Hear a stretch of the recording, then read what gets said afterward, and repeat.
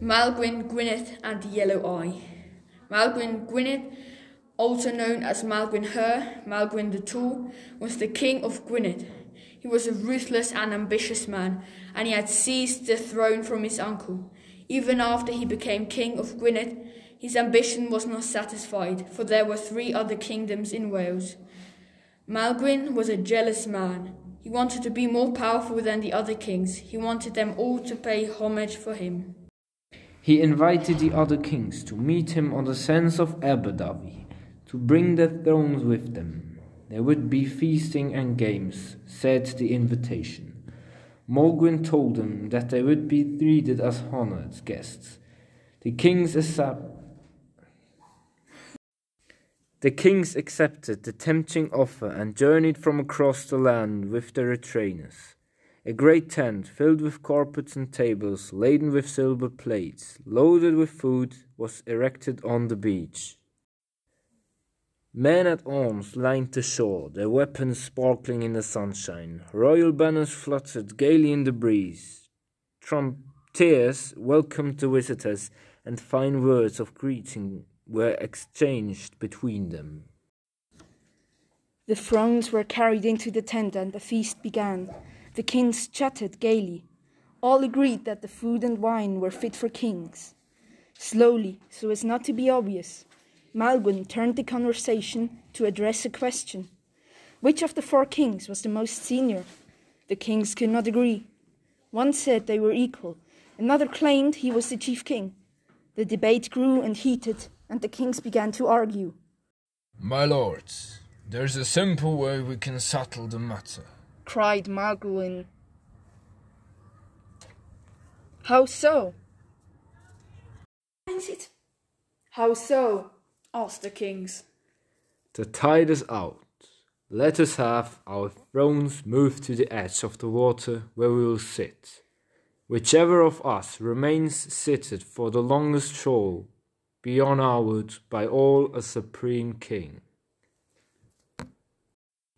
suggested Maelgwyn. It was agreed that the 4 thrones were carried to the water's edge. The tide turned and water started to rise. Before long, the feet were under water, and none of the kings moved. All wanted to be chief king. The sea level continued to rise, covering their knees, but they did not move. Then a strange thing happened. Maelgwyn's throne began to lift up, while the other kings slowly submerged. One by one they abandoned their thrones and waded away, leaving King Maelgwyn alone, floating on the water. Concealed beneath his seat, King Maelgwyn has fitted pigs' bladders filled with air. The 3 kings had been tricked, but, having given their solemn word, were obliged to honor Maelgwyn and pledge their loyalty to him as their chief king. Maelgwyn built a castle with a great tower on the twin hills of Deganwy, known as the Ward. He prayed with the monks, but quickly grew bored with their piety. "Life is for living, and I shall live like a king," he told his courtiers. Maelgwyn summoned musicians to entertain him and bards to write epic stories of his courage and goodness. But the songs and poems were lies, for the truth was that Maelgwyn was an evil man with a violent temper. When Maelgwyn's nephew visited Deganwy with her new bride, Maelgwyn grew jealous. He wanted the woman for himself.